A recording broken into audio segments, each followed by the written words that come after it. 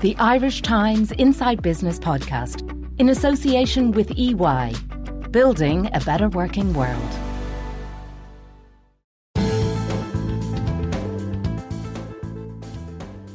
Hello and welcome to Inside Business with Ciarán Hancock, a podcast from the Irish Times.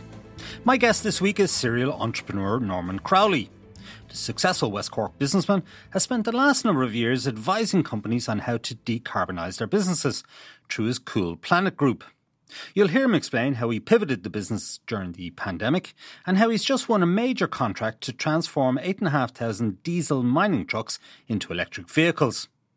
He also gives me his views on how the Irish government is doing in terms of meeting our net zero climate change targets and has 3 suggestions for farmers to pivot away from food production. And he also explains why meatless meat represents the future and why he's not worried about the carbon footprint of aviation and airline travel. Here we go.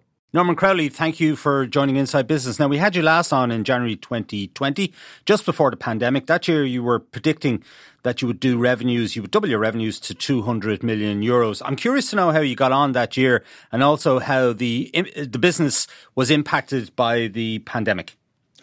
Yeah, so it was the best of times and the worst of times, as they say. So what happened was we were heading into a year where we had about 200 million of pipeline with customers around the world. And then we got to March of 2020, and over a period of about 5 hours, all of our clients just called us and said, you know, the last thing we need to be doing now is decarbonisation. Like, we have literally people dying on the factory floor in some cases.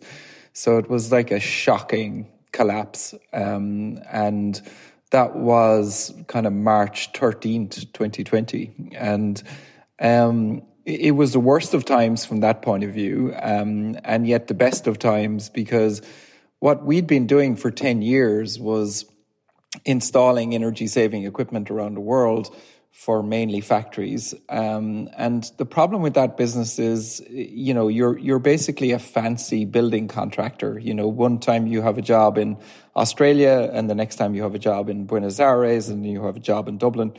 And so what we'd wanted to do for ages was to double down on our software platform and develop that. But when you're busy flying around and growing really quickly, you don't get that opportunity. So all of a sudden, we were sitting there in March 2020, 20 million on our balance sheet. So we had the money to do it, and we had the perfect opportunity to pull off the biggest pivot of all, basically, which was to pivot away from that business and into software. Right. So what does that mean? What exactly are you doing now that you weren't doing before? We're doing ultimately the same thing, which is, if you're one of the biggest companies in the world, so 3 of the top 4 food companies are our clients, 7 of the top 8 pharmas. For those companies, decarbonisation is their big project, right? So they've made commitments to decarbonise, to go to net zero, all of this kind of thing. The reason they've made those commitments is because, number one, they want to make those commitments, but also there are now over 3,100 laws governing decarbonisation around the world. And so they have to do it by law. They have to do it to be able to borrow money. And what we do with them is we do everything from what we call DMS, Decarbonisation Management Service. So that's everything from understanding where they're wasting energy, understanding where they can do solar and wind, and then taking them through that process, basically. And what the software does is it's very broad and very deep. So it connects to every single asset that they have, be that a boiler, be that whatever. And then it's from there we manage the process of decarbonising their business. And it's like a big workflow analytical application. In the long-term view, have they accepted that they need to decarbonise? And is it a case of them, rather than you having to bang down the doors, they're kind of banging down your door now? Thankfully, it is that case. I remember sitting there in March of 2020 thinking, well, the last thing companies are going to be worried about now is decarbonisation. And strangely, we couldn't have been more wrong. Like, even though the world was in chaos, I think around that time, there were just so many new rules and laws passed that all of a sudden, all the corporations of the world just decided that they needed to decarbonize. And so for years before that, we'd do a project and the client would say, what's the financial payback? And we would say it's 2 years or whatever. And they would never ask us how much carbon the project was reducing their carbon by. And then in, say, June of 2020, everybody wanted to know about carbon. And it was just like, look, I don't care if this is a 5-year payback, a 6-year payback, as long as it reduces my carbon. And that has continued and escalated even until now. So now everybody wants to talk about decarbonisation. And so, yeah, like in the world of industrial decarbonisation, which is 80% of our business is factories, there are very few companies that do industrial decarbonisation. And so we're very lucky to be right product, right time. Yeah. And we're more than 3 years on since that interview. I'm just wondering, do you feel we're any closer to reaching these net zero targets, reaching the targets that have been set out? Are they any more achievable now than they were 3 years ago? Very much so. I feel when I look at government's commitments globally, I feel that we're not any far forward. And in the latest IPCC report, the IPCC reports can be very depressing, because their forecasts out are that the world is going to be not in a good place. So when I read the IPCC report and when I listen to government, I lose all hope. But then if you I'll give you 3 examples. We have one client who has the same carbon emissions as France, right? So if you can imagine that, right? So their factories around the world emit more carbon emissions than France or Poland, by the way, or Italy. And then we have another client and their carbon emissions are the same as the Netherlands. And then we have another client whose carbon emissions are almost identical to Ireland. And those clients have committed now under what's called SBTI, which is the Science Based Target Initiative, to decarbonize to net zero by anything from 2030 to 2040. And those clients they've been working on that for, say, 3 or 4 years, and they are on plan. So they have budgets, financial budgets, carbon budgets, and they are on plan to deliver for those dates. And when I sit with those clients, then I become very optimistic about hitting net zero, because I don't know about a government, but I can trust that a company with a target, with bonuses based around that target, will achieve that target. Okay, but governments have a huge role to play in this, don't they? I mean, if you take policy around farming in Ireland, for example, because farming is a big producer of emissions, right? And we obviously have, a big farming sector relative to the size of the country and the economy and so forth. So governments have a hugely important role to play. And we know that the farming sector at the moment is sort of resisting some of the suggestions that are coming out about the kind of cuts that we need to have in terms of the national herd and so forth. So where is Ireland at, in your opinion, in terms of reaching its climate change targets? It's not in a good position. And that's a great example, actually, of if you compare governments to companies in this particular example in farming, right? So we're a mess when it comes to farming. It's a huge part of our greenhouse gas emissions. The farming sector, the smaller farmer, the medium-sized farmer, is making no money at the moment doing what they're doing, right? Maybe there are some big farmers who are making money, although I even doubt that. Government then is blowing through all of its commitments. It's speaking out both sides of its mouth, right? On one hand, it's telling farmers to expand their dairy herd. And on the other hand, that's the very target that we will miss now, our carbon target around agriculture. So and we're in a very bad position. Nobody is willing to admit that we are, but we definitely are when it comes to agriculture. Way behind on target, no clear policy of how we'd get out of it. And farmers asking what they should do and not being told what they should do. And so if you compare that then to a corporation doesn't have the luxury to speak out both sides of its mouth. It has shareholders, it has banking debt, it has commitments.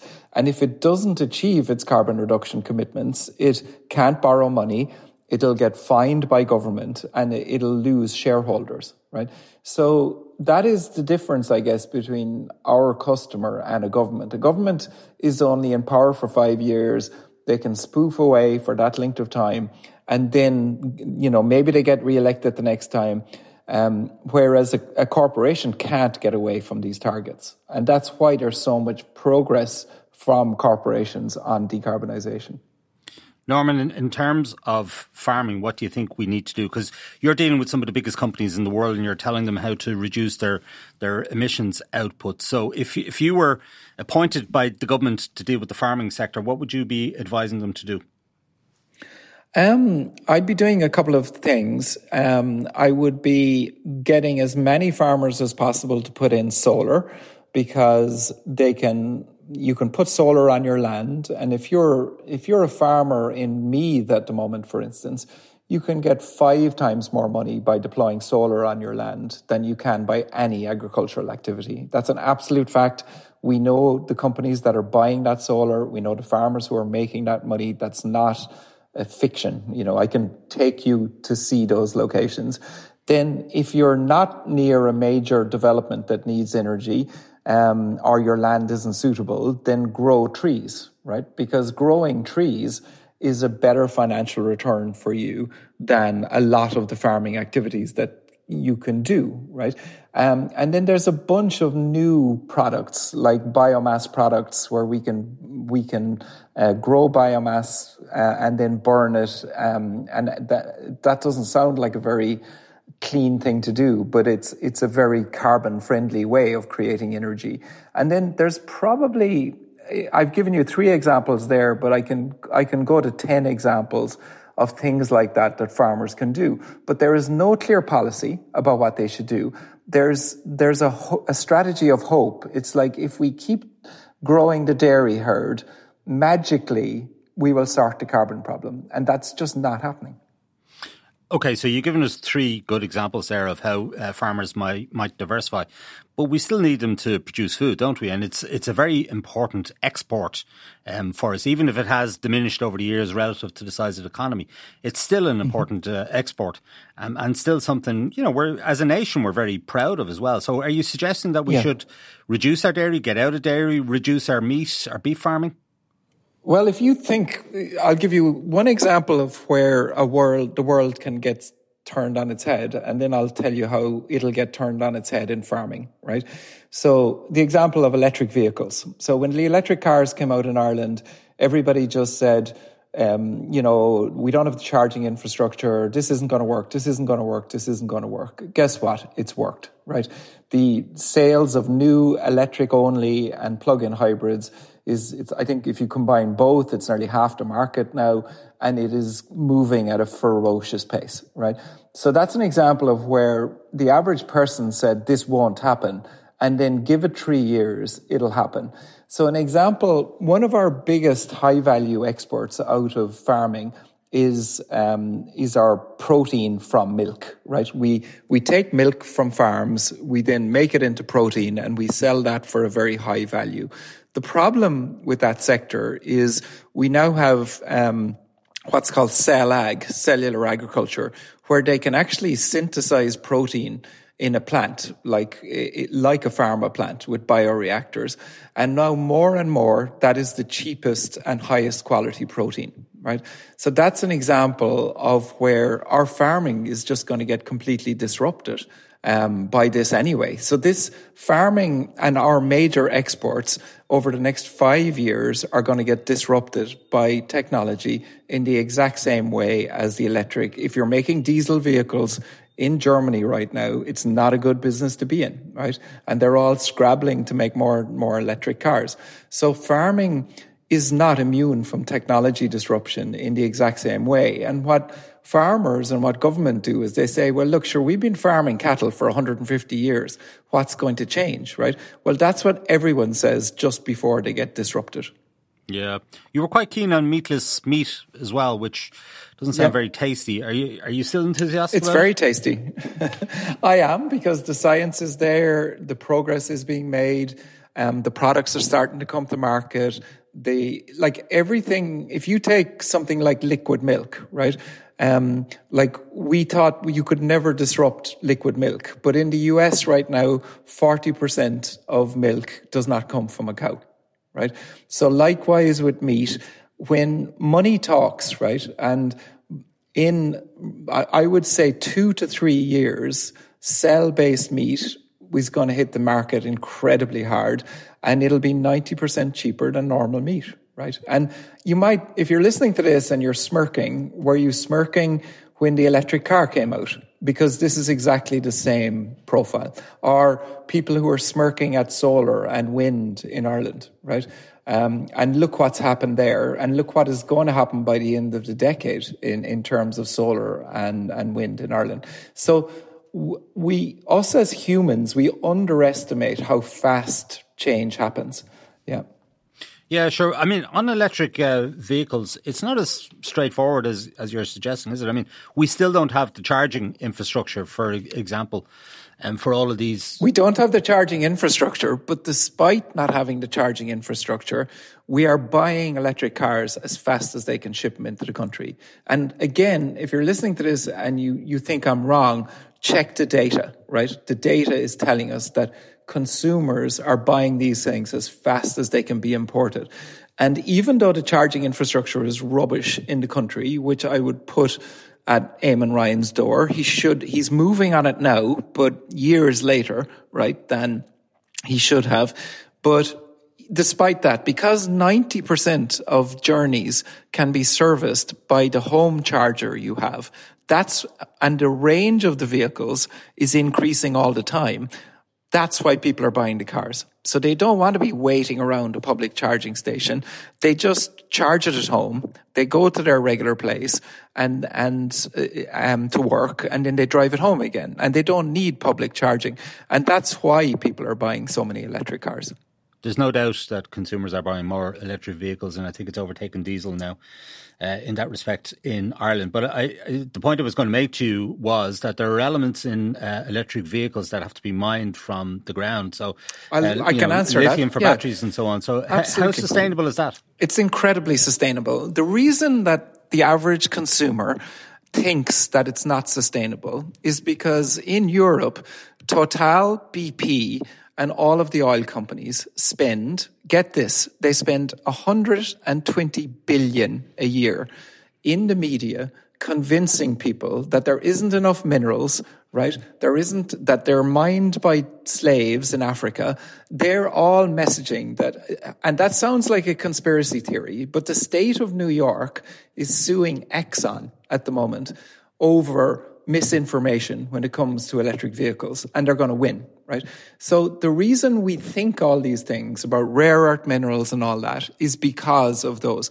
The facts are that the batteries do last in the vehicles. There are electric taxis in Schiphol Airport that have done 1.4 million kilometers on a single battery, right? So the batteries do last, right? The range does decrease gradually over 10 years, but if you drive your car around for 10 years, it's not going to be in great shape either, right?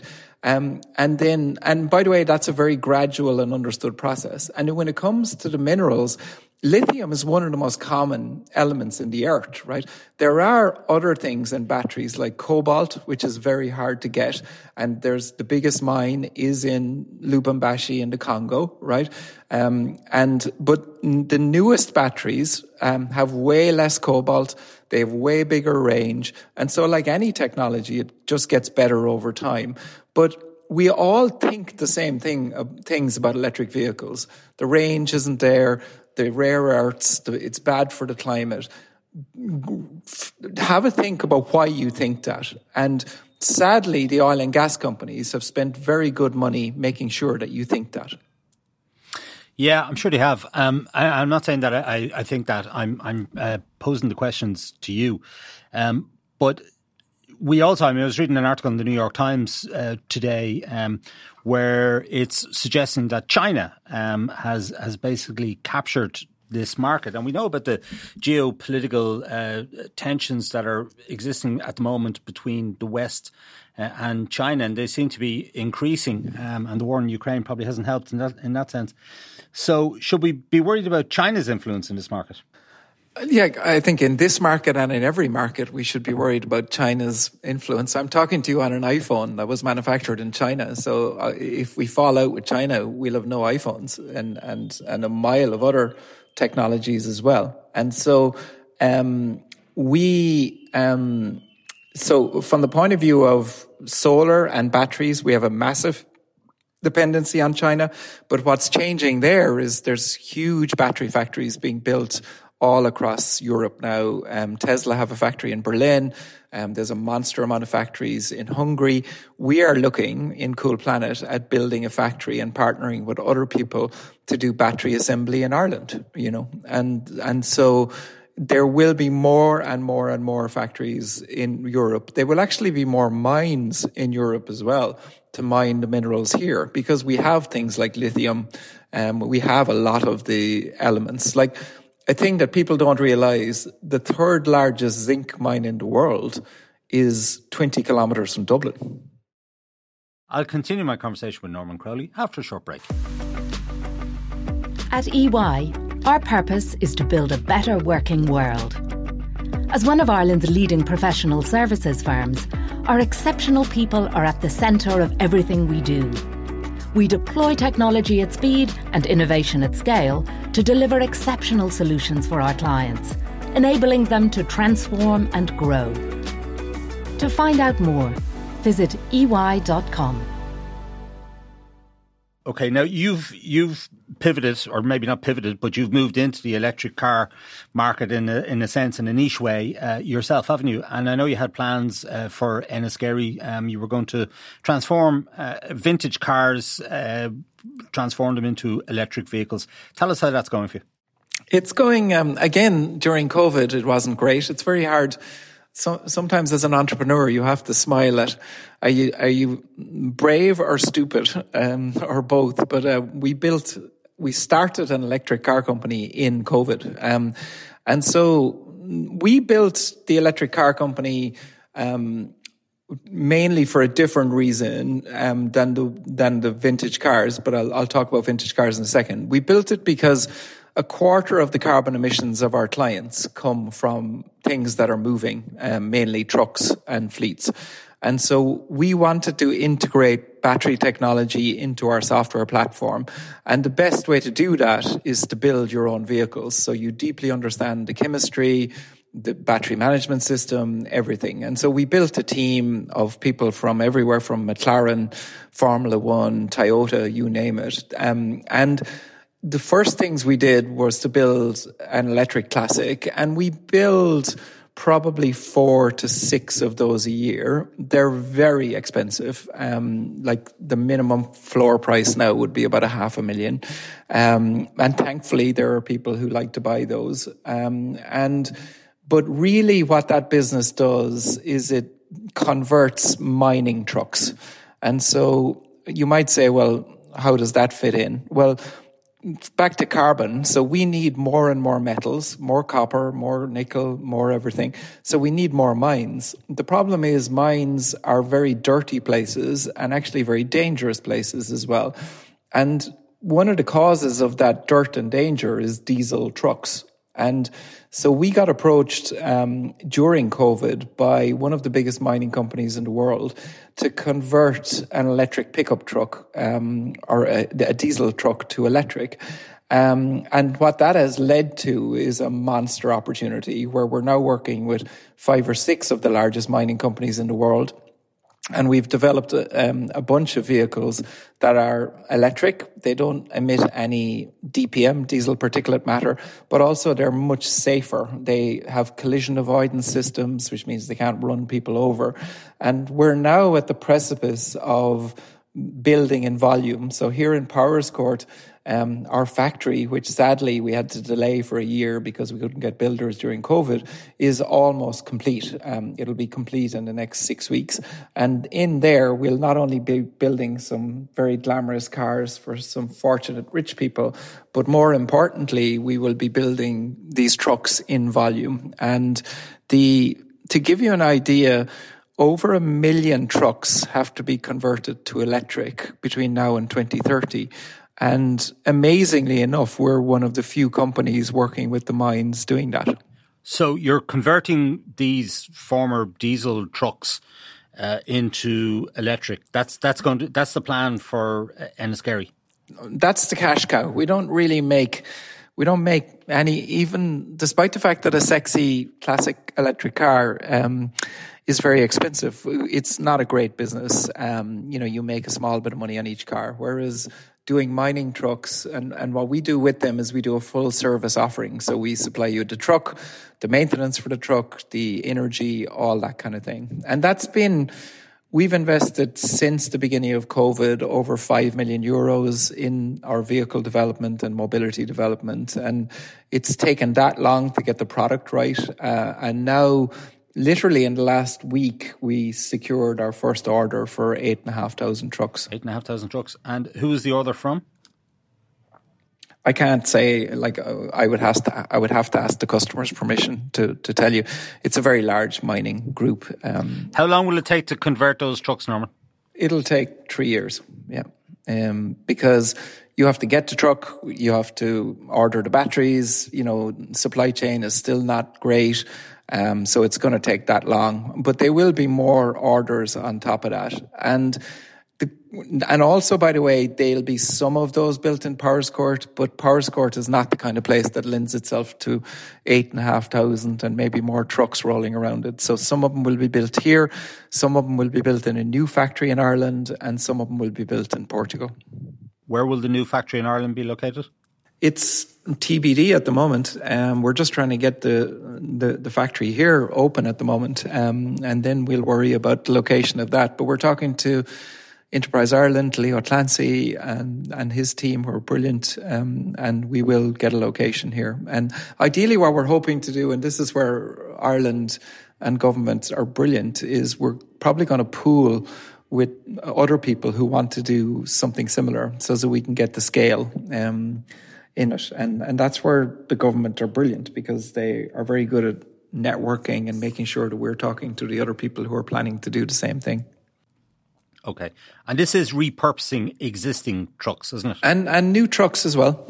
So we'll be shipping in new trucks without an engine and gearbox in them, and then inserting electrics into them. Yeah. It's a very specialist field. Like a mining truck, if you look at it from the outside, it looks like a Toyota pickup truck or a Nissan pickup truck, but actually underneath they're entirely different, because mining is a very tough environment for a truck to operate. So how many, presumably you need some very skilled people to do all of this. How many people are you going to have in the business, and where are you hiring them from? So at the moment in the total business is about 160. We had to lay off 80 people at the beginning of COVID, and then we're doing the pivot to software and services. And then last year we hired 40. And this year already we've hired about 40. So I think we'll probably get to about 90 by the end of the year. And they're a mixture. They're mainly in Ireland, although some in Europe. And they're a mixture of everything from software developers through to mechanical engineers. The hardest things to get in Ireland at the moment are mechanical and electrical engineers. You can get software developers if you pay them, but it's like you literally cannot get engineers. It's a very, very tight market. And Norman, what's to stop the big car manufacturers from effectively eating your lunch, seeing what you're doing and saying, well, we have all of the expertise in-house. We've everything we need to do the heavy lifting on this. So what's to stop them from setting up factories in somewhere in continental Europe or elsewhere? Yeah, that's a great question. So we went to them. We went to Toyota, we went to Nissan, we went to Ford before we started because that was our question as well. And they said, we don't get up out of bed for 100,000 vehicles. It's just too small a market. Yeah. And too complicated. Like when we spoke to Toyota, they were saying, look, we will have an electric Toyota Hilux in 2027. But then it has to be modified for the mining sector, which is very complicated. The volumes aren't in it for us to be able to do that. So it'll be at least 2030 by the time we'd have a product. And and every major car company said the same thing. They said, we're just killing ourselves trying to get volume out the door for our core customer, never mind something specialist like this. And that's where Ireland's only role in creating electric vehicles is in specialist B2B type product, where it's a bus or it's something like that, because it's a mixture of software and battery and services, and Ireland can win brilliantly there. Whereas if you're competing with Hyundai on making a low-cost electric vehicle, we don't stand a chance. Now, there is vehicle manufacturing going on in Northern Ireland, a bit of a history for it. I suppose you could go back to DeLorean and so forth, but there are other manufacturing going on there as well. So are you looking at Northern Ireland as a potential location for this new factory? I don't think so. I think it'll be in the Republic somewhere. Okay. And what's that contract for 8,500 vehicles? What's that worth to your company? We work on recurring revenue, right? And recurring revenue wise, it's worth about 50 million a year to us. Okay. Yeah. So how big could this business at full tilt in, a few years' time, how big could this business be in terms of annual revenues? It's in the hundreds of millions comfortably, but our core business as well, like our core business last year grew by 140%. This year it'll grow by 150%. So we're very lucky that, we spent 10 years grinding out working in decarbonisation when it wasn't that popular. And now there is a bit of an embarrassment of riches. Like our core industrial business, the software, the services is achieving incredible scale. And then, so even though the mining truck opportunity is very attractive, it's nothing compared to the opportunity in the core business. And to give us some macro numbers that people can relate to, like by 2030, decarbonisation will be a $4 trillion a year business. It's currently at $1 trillion a year. So the scale of the opportunity is breathtaking. And if you think about why, like we humans for 170 years since the advent of the steam engine have been, making progress as humans, but also emitting monster amounts of carbon into the air. And now over 30 years, we're expected to reverse all of that carbon emission. And even if we don't get there, we'll get most of the way there. And that's the spend to get there is insane. And it's linking it back to Ireland. Ireland isn't capitalizing on this at all compared to the US as the Inflation Reduction Act, which is 700 billion of investment. Europe is pathetic in terms of its investment in decarbonisation. And then Ireland is not jumping on it to the same scale that they should be. Okay, now you're a serial entrepreneur. You've sold 3 or 4 businesses in the past. You've just described a couple of businesses for us there, Cool Planet, helping companies to decarbonise, and your electric vehicle company. Am I right in pronouncing it as Ava? Yeah, and they're both part of Cool Planet Group, so everything is under the same thing. And it's all to do with helping large companies decarbonise, even though it might look like a mining truck, and then the next day it'll look like a heat pump. They're all doing exactly the same thing, which is if you're a corporation, you need to decarbonize your fleet, decarbonize your factories, do all your carbon accounting, all of that stuff. So what we've built is a one-stop shop for all those requirements, basically. Okay. So we know that decarbonisation, as you describe it, is a big business opportunity. Just wondering if this is something, having sold 3 or 4 businesses yourself in the past, is this something that maybe over the next few years, I'm sure there's going to be a lot of interest out there from big players. Is this something you see yourself selling on maybe? No, we rejected a very kind offer in 2019, and what we've done here is we've built a team that's the best team I've ever come across. And, if you take our mobility people, they're Irish people, but they're like McLaren, Formula One, you name it. And then if you take our engineers in our industrial business, like they're the best I've ever come across. And so, no, it's taken so much effort to get it to here. That we're very much, our goal is to make it, up there with CRH and Kingspan, to make it into a global Irish company. Because I think the other thing as an entrepreneur is the first couple of times you build it, somebody offers you money for it, you take the money, right? But then with decarbonisation and with climate change, I think we want to build something that has a major global impact. And then we want to do that as an Irish company. And not just me, but the executive team, the senior team in here. They're very clear that this is an Irish company and this is our aspiration. Norman, in 2020, you talked about doing annual revenues, 200 million euro. What will you do this year? We'll do about 45. But the shape of those revenues is very different. So back then we would have been making net margins of maybe 3 or 4%, whereas thankfully when you work in the software business, gross margins are up at kind of 80%. So the shape of the revenues is very different, and so I'd rather be in this business than that business. Yeah. Okay, so a much smaller revenue base. Yeah, and we're very, the speed of growth means that we'll very quickly get back to where we were, but it's a very different profit base and a very different gross profit base as well. Because, when you're dealing with hardware and installing things, the margins are very, very different. Yeah. When we spoke 3 years ago, you were very sanguine actually about airlines in terms of decarbonising the planet. You didn't see them as a major problem, and you felt that we would... I still don't.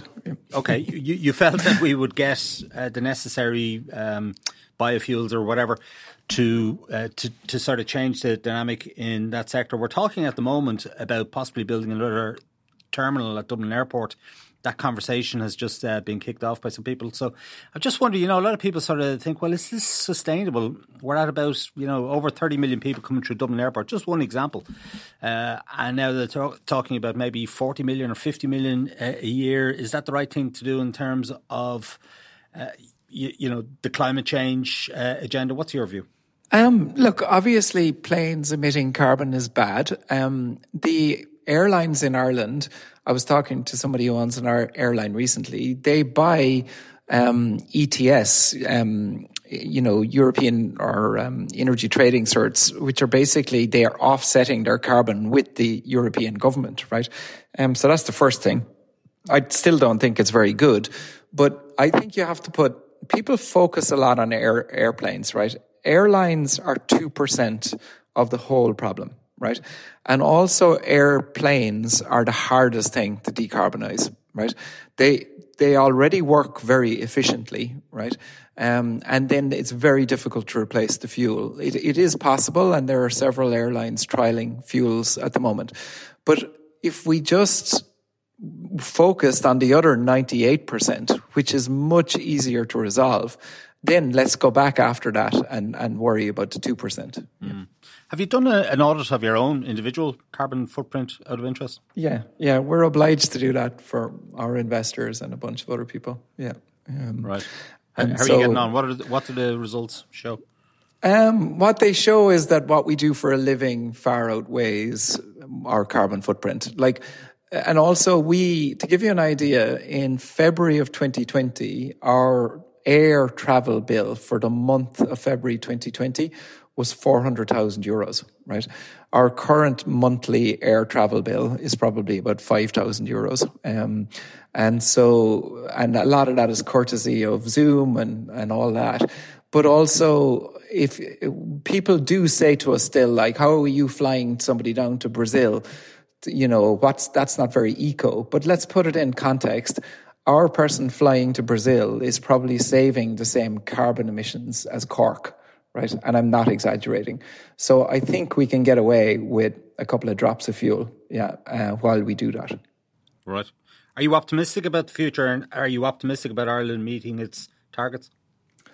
I'm optimistic about the future. I'm not sadly optimistic about Ireland reaching its targets. I think in terms of green energy, I think it'll hit its target. I think in green transport, it'll hit its target. I think the farming thing it's this nettle that the government doesn't want to grasp. The lobby around high volume food is very strong in this country. I'm speaking, by the way, about some of our clients as well. And there needs to be a sea change in that area. And by the way, the sea change doesn't mean farmers making less money. In fact, farmers don't make that much money at the moment.